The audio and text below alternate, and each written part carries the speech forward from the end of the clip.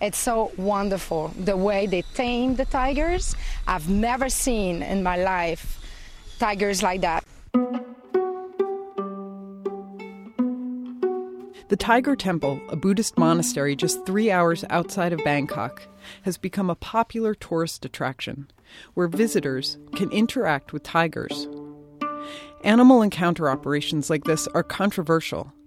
Advocates say they educate people about wild animals, but critics argue that wild animals belong in the wild, with people keeping a respectful distance. You're listening to the Nature Stories podcast. I'm Samantha Brown. This podcast is curated by Atlantic Public Media in collaboration with the Nature Conservancy and the Public Radio Exchange. Each week, we feature pieces about the intersection of people and place. Up now, Ferocity You Can Touch, produced by Meredith Dellandrea with the Canadian Broadcasting Corporation.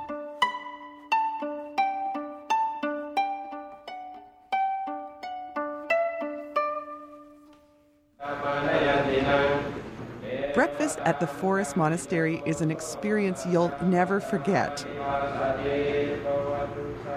You get to kneel and chant in an open-air meditation pavilion on top of a hill. Pra Ajahn Puzit leads the chanting. He's in his 60s, a small man with large aviator-style glasses. He's the abbot of this monastery. Next to the abbot sit several young monks in ochre-colored robes.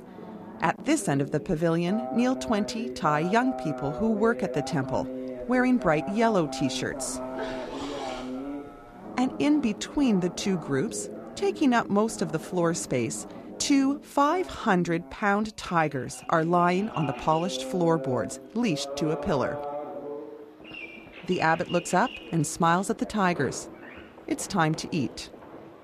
Abbot Puzit keeps 15 tigers and 4 tiger cubs. There are also about 300 pigs, a dozen water buffalo, deer, goats, peacocks and chickens, 1 leopard, 2 lion cubs, an eagle, and an Asian black bear.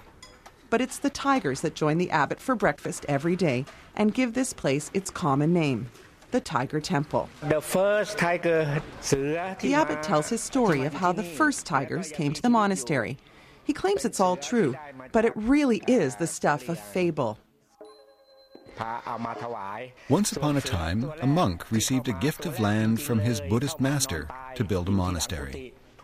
As he planted trees and built shelters and a road, the new abbot would share his food with any animal he encountered, believing them all to be reincarnations. One day, villagers appeared on his new road with 2 orphaned tiger cubs. The villagers had heard the abbot would take care of all wild animals. Soon, another orphaned tiger cub appeared, its mother killed by poachers in the nearby mountains of Burma. The abbot and his monks played with the cubs. They petted them and taught them to walk on a leash. They slept beside them. Some of the cubs grew up to be healthy adult tigers. They started having cubs of their own, and through it all, the tigers showed their appreciation by not eating the monks, or anything else that wasn't cooked especially for them. It's so wonderful, the way they tame the tigers. I've never seen in my life tigers like that. That's Jacinthe Bouchard. She's an energetic French-Canadian woman with long, curly blonde hair. She's a wild animal trainer from Montreal. The abbot has hired her to work with the yellow-shirted animal keepers to make them more professional. After breakfast, she heads over to the tiger cages for a training session with a cub. They're so docile. A week into a month-long stay, Jacinthe can't believe how tame these tigers already are. She's trying to figure out how the monks use Buddhism to raise such Zen tigers. They don't use a harsh treatment. They don't punish them. They're just, I don't know. I'll tell you when I'll finish my 3 weeks, maybe I'll have an answer for what they do that I don't know. They have a recipe that I've never seen to tame tigers. They're outstanding. I'm supposed to be the teacher here. Believe me, they're the teacher. I'm the student. They're so gentle, she says, that you can pet them, and people do.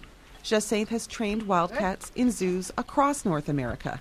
She says in any zoo she's ever been to, no one touches an adult tiger, not even a handler. At the Tiger Temple, it's a different story. Every day at 1 p.m., the tiger keepers leash up half the tigers and take them for a walk. They follow a wide dirt road down to a narrow canyon bordered by cliffs. The keepers chain the felines to concrete blocks, 4 to one side, 4 to the other. The tigers lie down beside their water bowls and go to sleep. It looks like a movie set for a Western, only instead of horses, there are tigers. Tourists have made their way here from Sweden, Canada, France, Australia, everywhere, to get a chance to sit down and pet a tiger. We're from India now. We are living in Dubai for the last 8 years. This man read about the Tiger Temple in National Geographic magazine. We expected the tigers to be present in the wild, but now it's here. This dusty canyon is nothing like the tiger's natural habitat in the forested mountain range a few kilometers from here, but the tourists don't seem to mind. Every day, up to 500 people pay 300 Thai baht, that's about 10 Canadian dollars, for a few minutes with the tigers. What did you just do? We went in one by one. There was one person holding our hand to make sure that we don't panic. And then we had a good experience sitting next to the tiger and having the picture taken. Tigers, though, look sleeping. They're not like active tigers. I wasn't frightened. The yellow-shirted handlers lead the tourists from one tiger's backside to another and another, taking pictures at each stop. The tigers stay relatively still. Look. Oh, wow. What's better, to see them lying down or to see them moving? I like them both. I like them. It's great to see them get up like that and move around, because when they're like this, you think, are they doped or what? But when they get up and you think, oh no, they can actually attack you if they have to. The couple go and join a second line of tourists. They want to touch the tigers again. Only this time, they've opted to pay $50 more to have the tiger's head placed in their lap. Mom. Jacinth Bouchard doesn't like to go down to the canyon with the tourists. While the tigers are busy there, she pays a visit to Mam Mam, the Asian black bear. Jacinth takes a bag of cucumbers from her pocket and a clicker. This is her training tool. Every time the bear does something she wants it to do, she clicks and passes the bear some food through the metal bars of the cage. She's been teaching the handlers to do this with the tigers, with mixed results. Now she knows that she has to, sit and transfer her weight to the back. This is what I'm looking for right now. I transfer your weight to the back. No hands. Perfect. I'm having so much fun, and I think she does too. These training sessions with Mam Mam are fun, with a purpose. Jacinth is training the bear to Y. In Thailand, the Y is how you greet someone and show respect. It's a short bow, hands in front of your chin like you're praying. Jacinth wants Mam Mam to Y for the monks, and she wants to accomplish that before she returns to Canada. She's doing that. So I'm taking it, Jacinth figures if she can show the abbot that you can train a bear, she can convince him it's worth training the tigers to do tricks too. Oh, I think we're finished here. She's sure tourists would pay to see the tigers being more like, tigers, pouncing, splashing, hunting for food. These are domesticated animals and need to learn from the yellow shirts and Jacinth what they would have learned in the wild. Jacinth thinks the tourists might even like it better than petting the tigers in the canyon. My major goal would be that this place here become a non-contact place. I don't think tigers or any wild animals are made for so flooding, deep human contact every day, 200% petting them. I'd rather see them being trained to do natural behaviors. There's another enclosure 500 meters from Mam Mam's cage. Jacinth leads me towards it. Rainbow, a female tiger in a 3x5 meter cage, is there. She's one of 7 tigers that are too aggressive to go down to the canyon for a photo op. These tigers are always in a cage, a training challenge for Jacinth.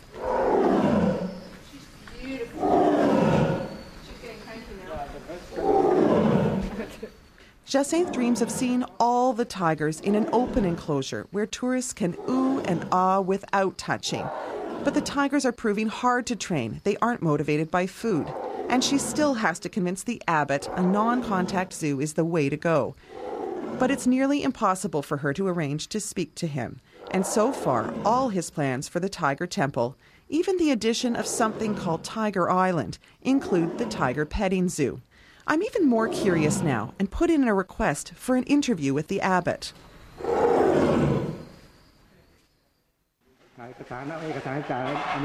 The abbot has agreed to a rare interview. I've been given a quick brief on temple etiquette. Don't look the abbot in the eye and keep my head lower than his. Make sure not to point my feet at the statue of the Buddha. Don't be critical or the abbot will send me packing. With all that in mind, I make a deep Y and take a seat behind him and a bit to the side. Like I'm the tourist and he's the tiger. Okay. What do the tigers mean to you? เพื่อน friend, my mom, my daddy, all everything in the tiger, like a friend, brother, sister, enemy also. What is your dream for the Tiger Temple? We're planning to make a new home for the tiger, 15 up to 20 acres, and put the tiger free in there. And when they have a baby, we will train them how to feed themselves. When the tourists come and visit, they are able to touch the tiger and take the picture. Why is it important to let them touch the tiger? Many tiger in the zoo, many tiger in the international park, but in here it's different. This is the tiger temple. It's not the zoo. We are the rescue wild animal center. We have to be good and help the wild animal. We not kill them, and we feeding them. We try to be good for them, because the wild animal and us, we are the same blood. The blood is red. The tiger is the red, but the same color. We have to be good. Understand? The abbot turns away. The interview is over. It's late afternoon. Jacinth and I pile into a jeep with one of the Thai men who works here, and Jane, a young Russian woman who manages the Tiger Temple website. We drive past the turnoff to the canyon. A deep ditch a few meters wide appears and winds gradually left for half a kilometer. This is the start of the new home for the tigers. It's called Tiger Island because the ditch will eventually be filled with water, keeping the tigers on the inside and the tourists on the outside. When they move in here, each tiger will have a patch of land to roam around in, at least for part of the day when they're not being fondled by tourists. I asked Jane when Tiger Island will be completed. 2003. Spring 2003. From then on, your guess is as good as mine. When they started building, Jane says there was no money for labor or equipment.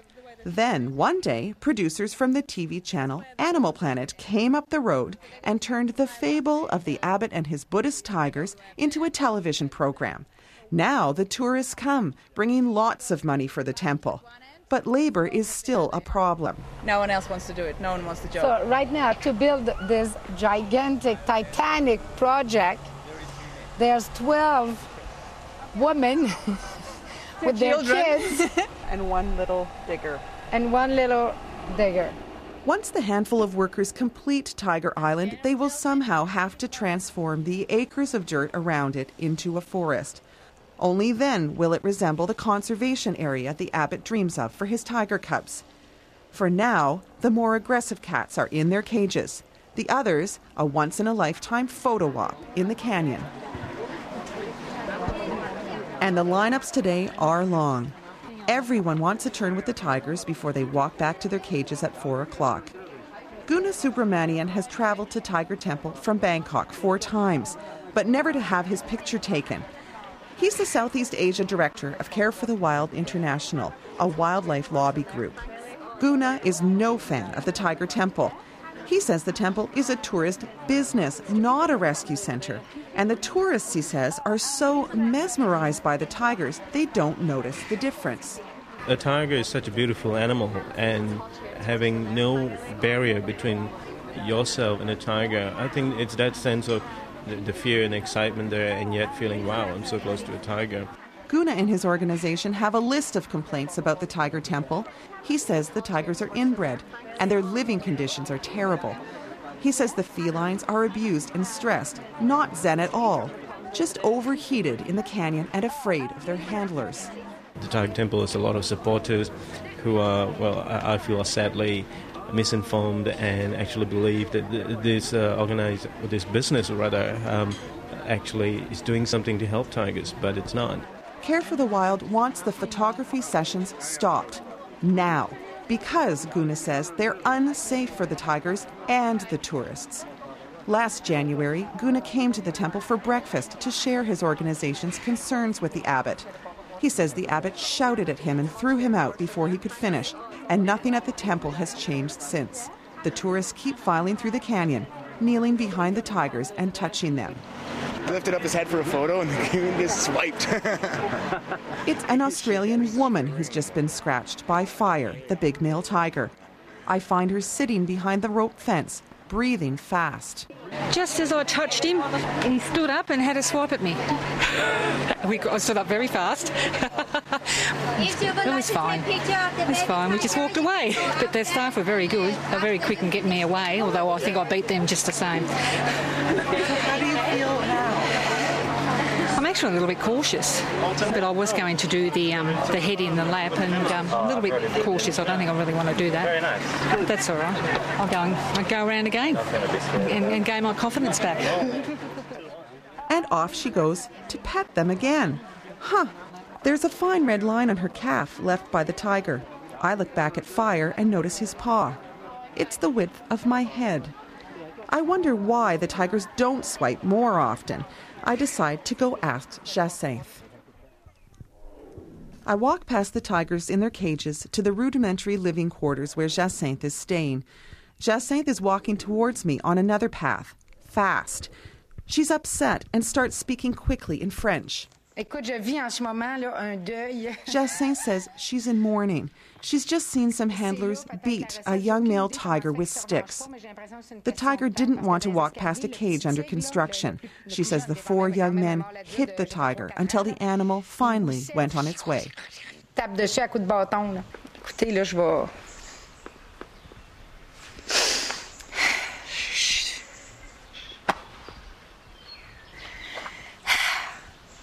I thought in a little part of my brain, dream, that maybe Buddhism and maybe all those spiritual thing had something to do with this nice, behaved tigers. It's just a learning process. Avoid, receive, classical conditioning, beat him until he's so afraid of you that he does it.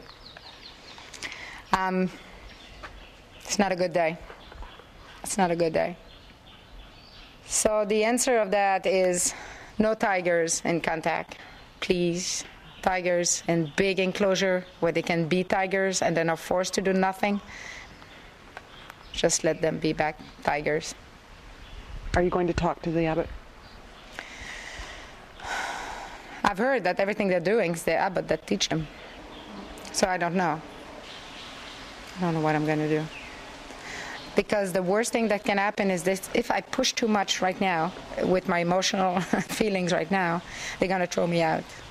You know, it's not a way of doing it. I have to back up and just and stay there and do a little bit by a little bit. If I want things to change, I have to go with the flow.